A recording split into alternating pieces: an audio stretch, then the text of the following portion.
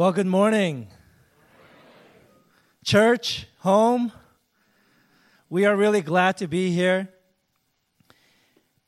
It's been a wonderful month. We haven't seen rain yet. Many of you have been promising rain. We haven't seen it yet.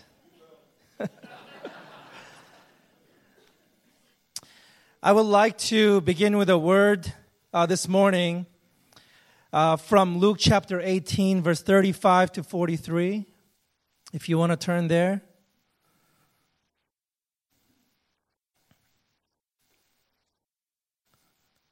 Luke 18:35.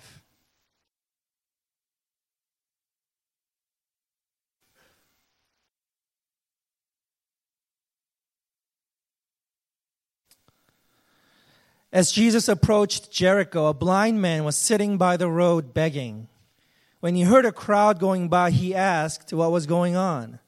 They told him, "Jesus the Nazarene is passing by." So he called out, "Jesus, Son of David, have mercy on me." And those who were in front scolded him to get him to be quiet. But he shouted even more, "Son of David, have mercy on me." So Jesus stopped and ordered the beggar to be brought to him. When the man came near, Jesus asked him, "What do you want me to do for you?" He replied, "Lord, let me see again." Jesus said to him, "Receive your sight. Your faith has healed you." And immediately he regained his sight and followed Jesus, praising God. When all the people saw it, they too gave praise to God. This is the word of the Lord. On Sundays when I'm preaching, which I imagine will be most Sundays, after I read the passage, I will say, "This is the word of the Lord." And my expectation is that you will respond as a congregation by saying, "Thanks be to God." And I feel a theological and emotional need for that exchange right up front. And I asked also for this pulpit to be brought back out from the closet, because I don't speak on my own authority, do I? None of us do. We stand here behind the pulpit, behind the Word of God. And behind this pulpit, or any pulpit, and behind the words of the Lord, we all have the authority to speak, borrowed authority. But we do share out of God's authority. And so when I say this is the word of the Lord, it feels to me emotionally and theologically like we are reminding ourselves that the authority with which we lead is God's. And we understand that, and so we remind ourselves of that as we engage God's word together. So I will say again, this is the word of the Lord, and you'll respond by saying, "Thanks be to God." This is the word of the Lord. Amen. Amen. The title of today's talk is Presence.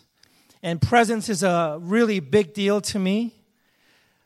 It wasn't always. I would say the season of life that taught me the most about this idea of presence is becoming a dad and having kids. Now, being bodily present, I've always known how to do that. I just have to show up. And there I am, present.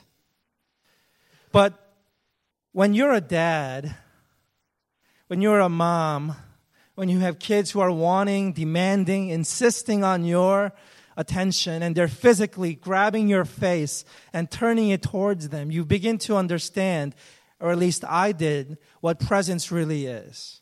Presence isn't just being bodily present, but what I learned, and I'm still learning each and every day, is that to be present is to die to my own hopes, wants, needs, and dreams at that moment, and live, respond, be attentive to the hopes, needs, wants, and dreams of these little creatures that are before me.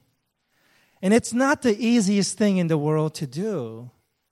You know, when I sort of think about this idea of presence and engaging in somebody else's needs, wants, hopes, and dreams, I realize it's the biblical concept of being a servant. Philippians 2 says that Jesus was a servant and he denied himself. And although he was God, he did not try to obtain this, but took on the form of a servant. and die to himself, his own hopes, wants, needs, and dreams, even to the point of shedding blood, even to the point of death on a cross. And so the idea of being present to somebody else and their hopes, wants, needs, and dreams, really taken to its extreme, is we're talking about death.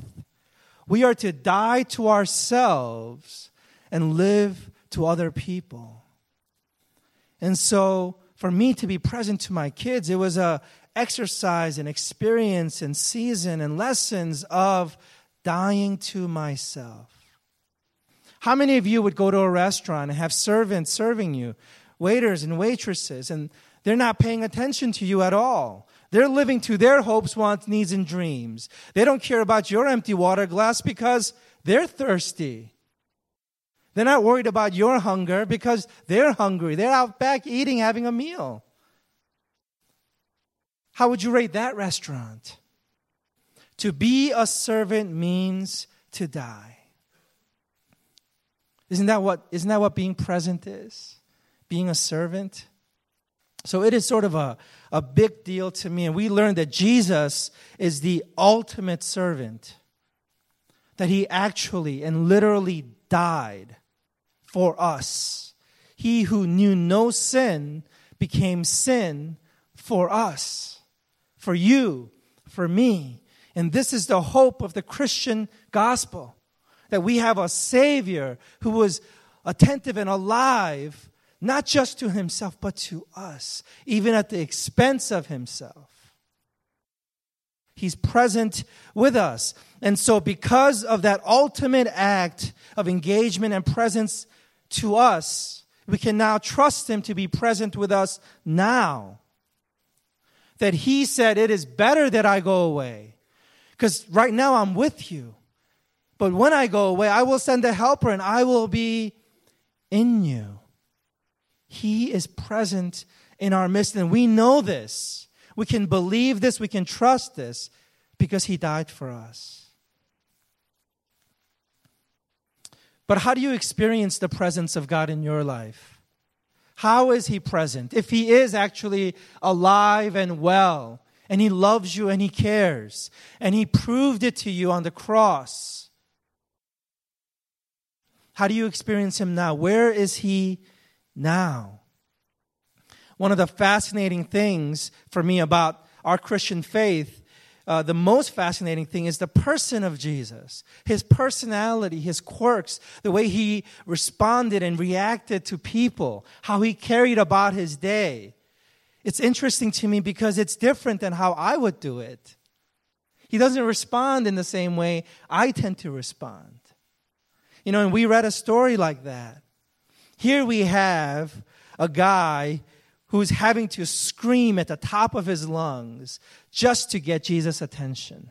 Or so it seems. And we have a crowd who has no understanding of the movement of the Holy Spirit, who has no idea what God has been working on and what God is up to at this moment. They're trying to shut this guy down.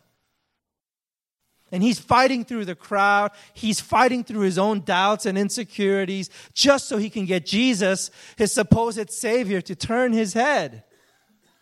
I say this is what it usually feels like for me and Jesus. If he cares and he loves, where is he? What do I have to do? What kind of tantrums do I have to throw to get this guy's attention? Why doesn't he answer your prayers? Why doesn't he seem like he cares? What kind of rebellious acts and passive aggressive motions?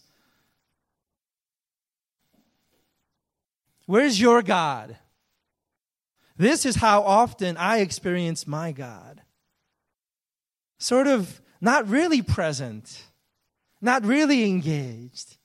And quite possibly the evidence is mounting at times that he might even be unloving. What do you think? If you're honest, if you're courageous enough to speak your true feelings, if you were to read the moment that your life is caught in right now, where is the Lord God of Elijah?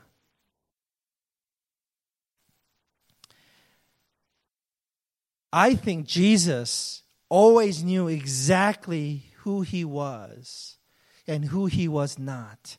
He knew what his mission was and what his mission was not. He had a strong and solid sense of identity.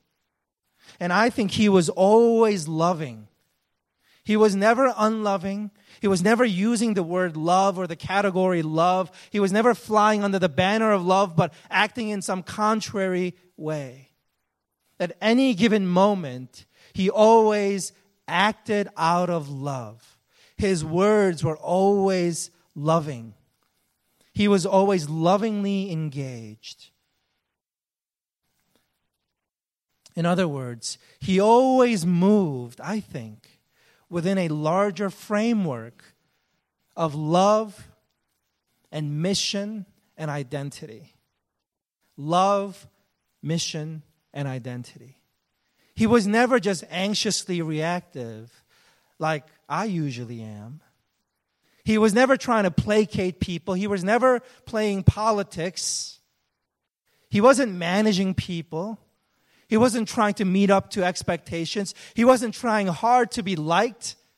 He wasn't worried about his political approval rating. He wasn't engaged in debate for appearance sake.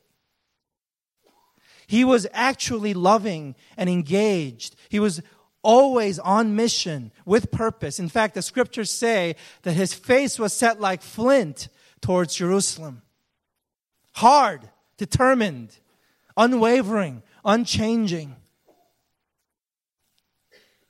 This is what I and one of my favorite authors, Edwin Friedman, calls a non-anxious presence. He was present, but unlike us, he remained non-anxious. He wasn't anxiously reactive. He wasn't capitulating to yours or my fears and anxieties or agendas or will. Always perfectly operating out of a perfect framework of love, mission, and identity. A non-anxious presence. Me, on the other hand, I can be non-anxious, but usually that means I'm absent. Or sometimes, even though I'm absent, I'm still anxious. But to be present and not anxious, that's quite a tall order for me. And so when I compare my ways to the ways of Jesus, of course it doesn't look the same. Of course, it looks like this blind beggar is shouting at the top of his lungs to get God's attention. Because he's human. He's like me. What about this crowd? They don't know what's up or down. They're reactive. They don't know God's will. They don't know God's work. You know, in fact, there's an interesting little phrase here in verse 40 where it says, so Jesus stopped. If you want to do this research, go to a website called Bible.org. Just simple, Bible.org, and do a Greek parsing of that word stopped. And it will tell you that it's not that simple. It's not just that Jesus stopped, but that he was stopped. It doesn't clarify whether it was the crowd or if it was the Holy Spirit, but there were some other forces at play here. There was some sort of orchestrator beyond the persons named in this story that's doing some of the stopping. Now, here's this blind beggar. I think, if I use my imagination a little bit, all his life, and I imagine him to be maybe 35 years old. All his life he's been blind. They didn't have social programs back then. He was relegated to begging. That's all he could do. That was the definition of productivity for him. What do you do for a living? I beg. And I think he always begged for three things, basically. Food, clothing, and money. How many times do you think this man has ever screamed at the top of his lungs to get some rabbi to turn his way, to ask him for God to heal his eyes? How many times in the history of this man's 35-year-old life has that happened? Maybe a dozen times? Maybe 6? maybe 3. I think this is the very first time in his life ever that somebody of significance was stopped by some outside force, ordered him to be brought before him, actually saw him, was attentive to him, looked at him. Because this guy, he's invisible as far as society is concerned. But it's the first time somebody of significance saw him and asked him, "What do you want me?" And the you that's invisible, the you that's powerless, that's the you that's relegated to begging, want me, all powerful, all knowing. What do you want me to do for you? How significant and unique is that moment? See, I think the Spirit of God has been at work. And Jesus, who only did what he saw his Father doing already, for whom it was his food to do his Father's will, he has been waiting and working for this moment. When the Holy Spirit said, "Jesus, stop," Jesus was stopped. Beggar came before him. He sees this invisible man and says, "What do you want me to do for you?" Jesus knows what God is doing. Jesus is participating in the work of God. Jesus is engaging. He's dying to his own agendas, his own will, and saying yes to the agendas and the will of God at this moment. And of course, huge fruit, as John was talking about, is born. Look at verse 43. This is the best, most ideal, most ultimate outcome of any event that the church could ever hold. If every conversation in your life ended with this, you are a superstar. And immediately he regained his sight and followed Jesus. Conversion, repentance, praising God, worship, and all the people around it also give praise to God. How ideal and fantastic is this result? This is spiritual fruit, all because God is already at work and because Jesus refuses to be an anxious presence, refuses to be a non-anxious absence, but is a non-anxious presence, committed to the work and will of God, committed to the leading of the Holy Spirit on his life. How beautiful is this? How perfect is this? I can tell you, I have begged and pleaded with God on many occasions because I knew exactly how he ought to respond to circumstances and desires in my life. And none of the time has God ever capitulated. Each and every time he's proven to me, he does not care if I like him or not. He is not insecure in my life. He's not playing politics in my life. He's not trying to please me. He doesn't care if I'm mad at him.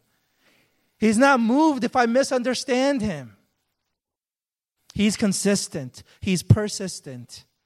And at each and every turn, he's committed to working in my life. Now, let me ask you a hypothetical question. Okay? These two screens behind me and in front of you, what percentage of these screens, if these screens represented the sum total of all the knowledge in the whole universe, there's nothing else left to know. What percentage of this screen do you know? Maybe 50%. Maybe 50% of that. Now, just to help you answer this question here, I want you to know that last week, 8 new species of animals were discovered in Peru that we had not known about prior to that. Another hint, a new black hole was discovered in our galaxy, the Milky Way. Okay, another hint. Scientists have just learned that our appendix actually has a purpose. And it's used to reboot the gut. Do you know that Pluto is not a planet anymore? I'm telling you, we know very little. Oh, so very little. And if God, who knows everything, were to capitulate to every whim and prayer and demand and perspective and angle that I have, that I bring to Him, and He was worried about what Peter thought about that, would He be a God worthy of my worship? My kids asked me one day how money works. I could not explain to save my life. 2 weeks ago, they asked me what Wi-Fi is and why their iPad wasn't working. I could not explain it to save my life. How is God supposed to relate to me knowing all that He does, except to say, as our pastor John Peterson used to say, dear ones, trust in me. Trust me on this. He will not give in. He will not capitulate. In a sea of anxious men and women throughout our history, of kings and rulers, there stands one lone figure, Jesus Christ, God incarnate, lover of our souls, Savior of all humankind. We worship Him, not because He's a glory hog, not because He's insecure and we have to stroke His ego on a regular basis, but because He truly is the only one who is worthy of our worship. He's worthy of my trust. Now, if this is our God, some application points. Number one, if you study the Gospels and you read about all of Jesus' encounters with people, sort of stories along the way. Remember, His face was set like flint towards His death in Jerusalem. Jesus' life is mostly interruptions. Even Jesus' life is mostly interruptions. Now, there are a fair number of gray hairs in this room. But honestly, look around. It's a really good mix here. But those of you who have gray hairs, I assume you've earned it. Have you been able to predict your life? All the wisdom that you've gained through the years, does it tell you that life is predictable? That we are smart and competent enough to predict what's around the corner? And so it was for Jesus. Interruptions. What is the future of Mercer Island going to look like? Interruptions. Interruptions. It's going to be awfully inconvenient. We are not going to be able to plan out the way things ought to be as well and as perfectly and as neatly as we'd like. We're going to try, because there are days we just want to be God. But He's going to win. And our life is going to be interruptions. Application point number 2. What we see according to this passage, according to Jesus' life, and Philippians 2, as it spells it out there, is that trying to be great doesn't lead to greatness. Greatness is a goal that's worthy, that's commendable to God, but it happens incidentally as we become servants.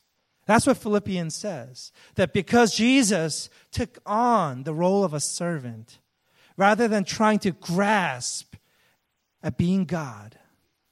And He subjected Himself to death, even death on a cross.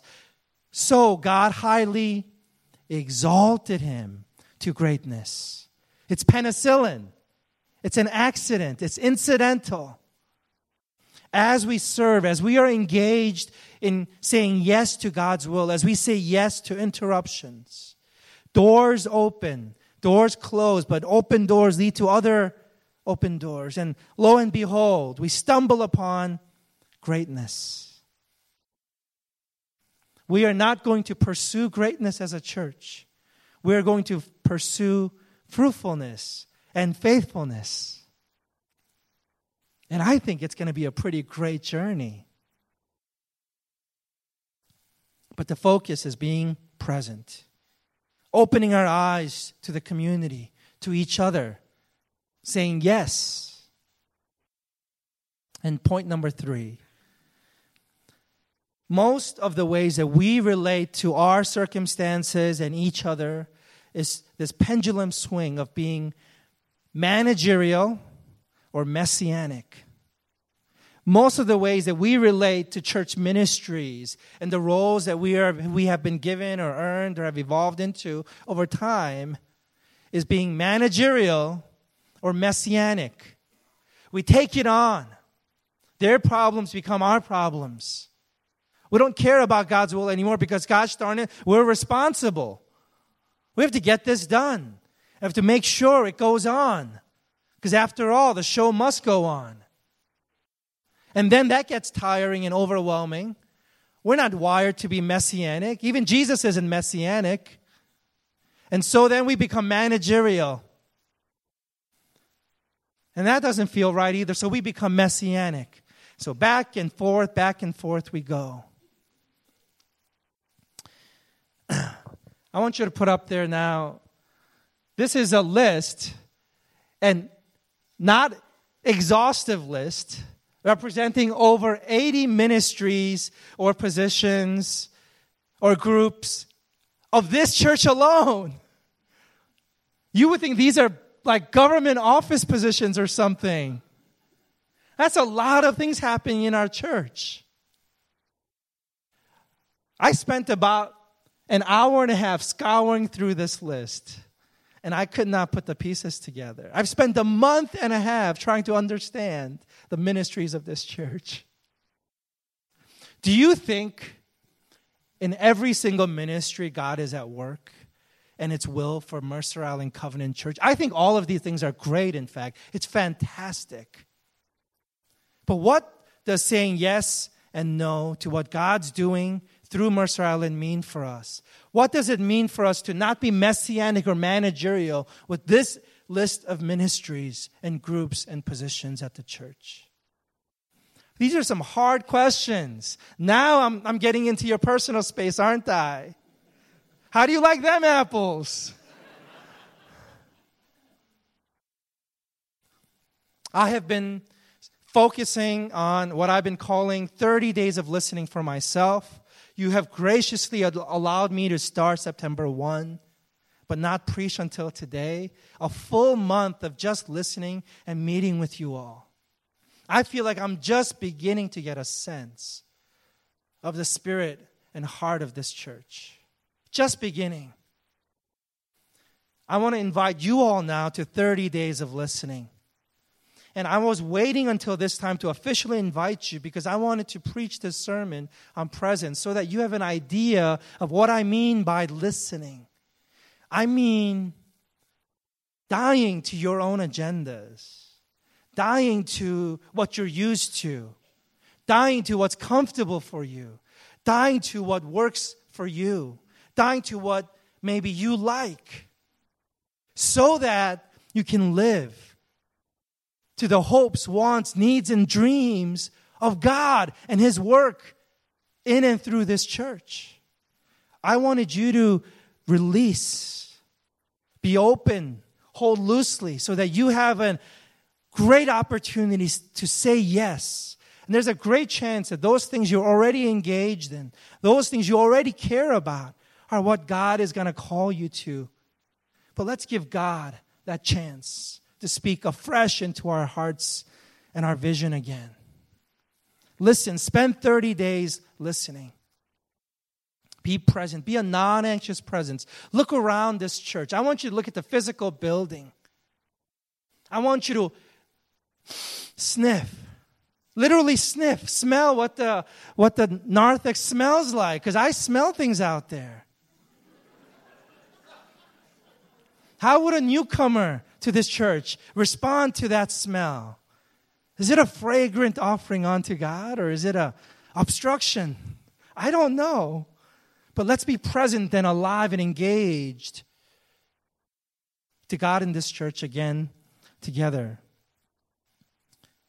There's lots of programs and meetings and groups and positions. There's lots of thoughts that I have about what a building makeover, what gathering strategies, what integration, what missional engagement, what alignment, what branding, what self-care, family care, ministry structure and governance, leadership, the Sunday experience, community needs assessments, world mission, and on top of all that, 20 hours of sermon prep a week look like. For me, we need to be committed to God's will for us. He's already doing something. We don't have time or energy for all the things we also want to add on top of that. So I invite you to 30 days of listening beginning today. We'll end on November 4th. And we are going to start a series on the gospel of Jesus Christ. It's going to be fun. That'll take us to December 2nd, which is the beginning of Advent. And then we'll celebrate the Christmas season together. And then we'll start another series on what it means to embody the gospel, how to be a church, how to function as a church, how to minister as a church, how to relate to one another as a church. And what being church means. And then that'll take us all the way to the beginning of Lent. And then we'll enter the Easter season together. And then before you know it, it'll be summer again. It's going to be a fun ride. It's going to be great as we learn to serve God and one another together. Are you with me? Amen. Would you bow your heads?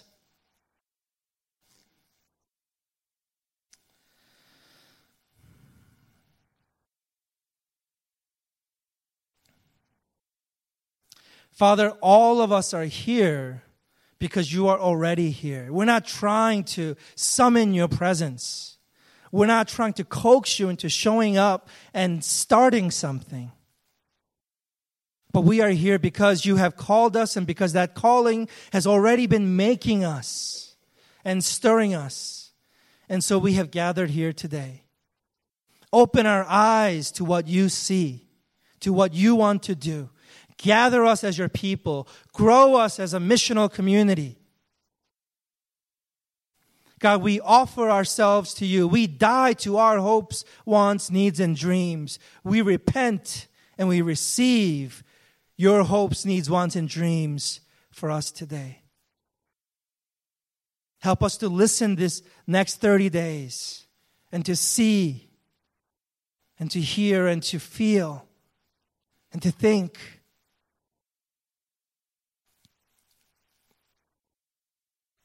Lord, we give ourselves over to you. We receive from you. Open the eyes of our heart, we pray. In Jesus' name, amen.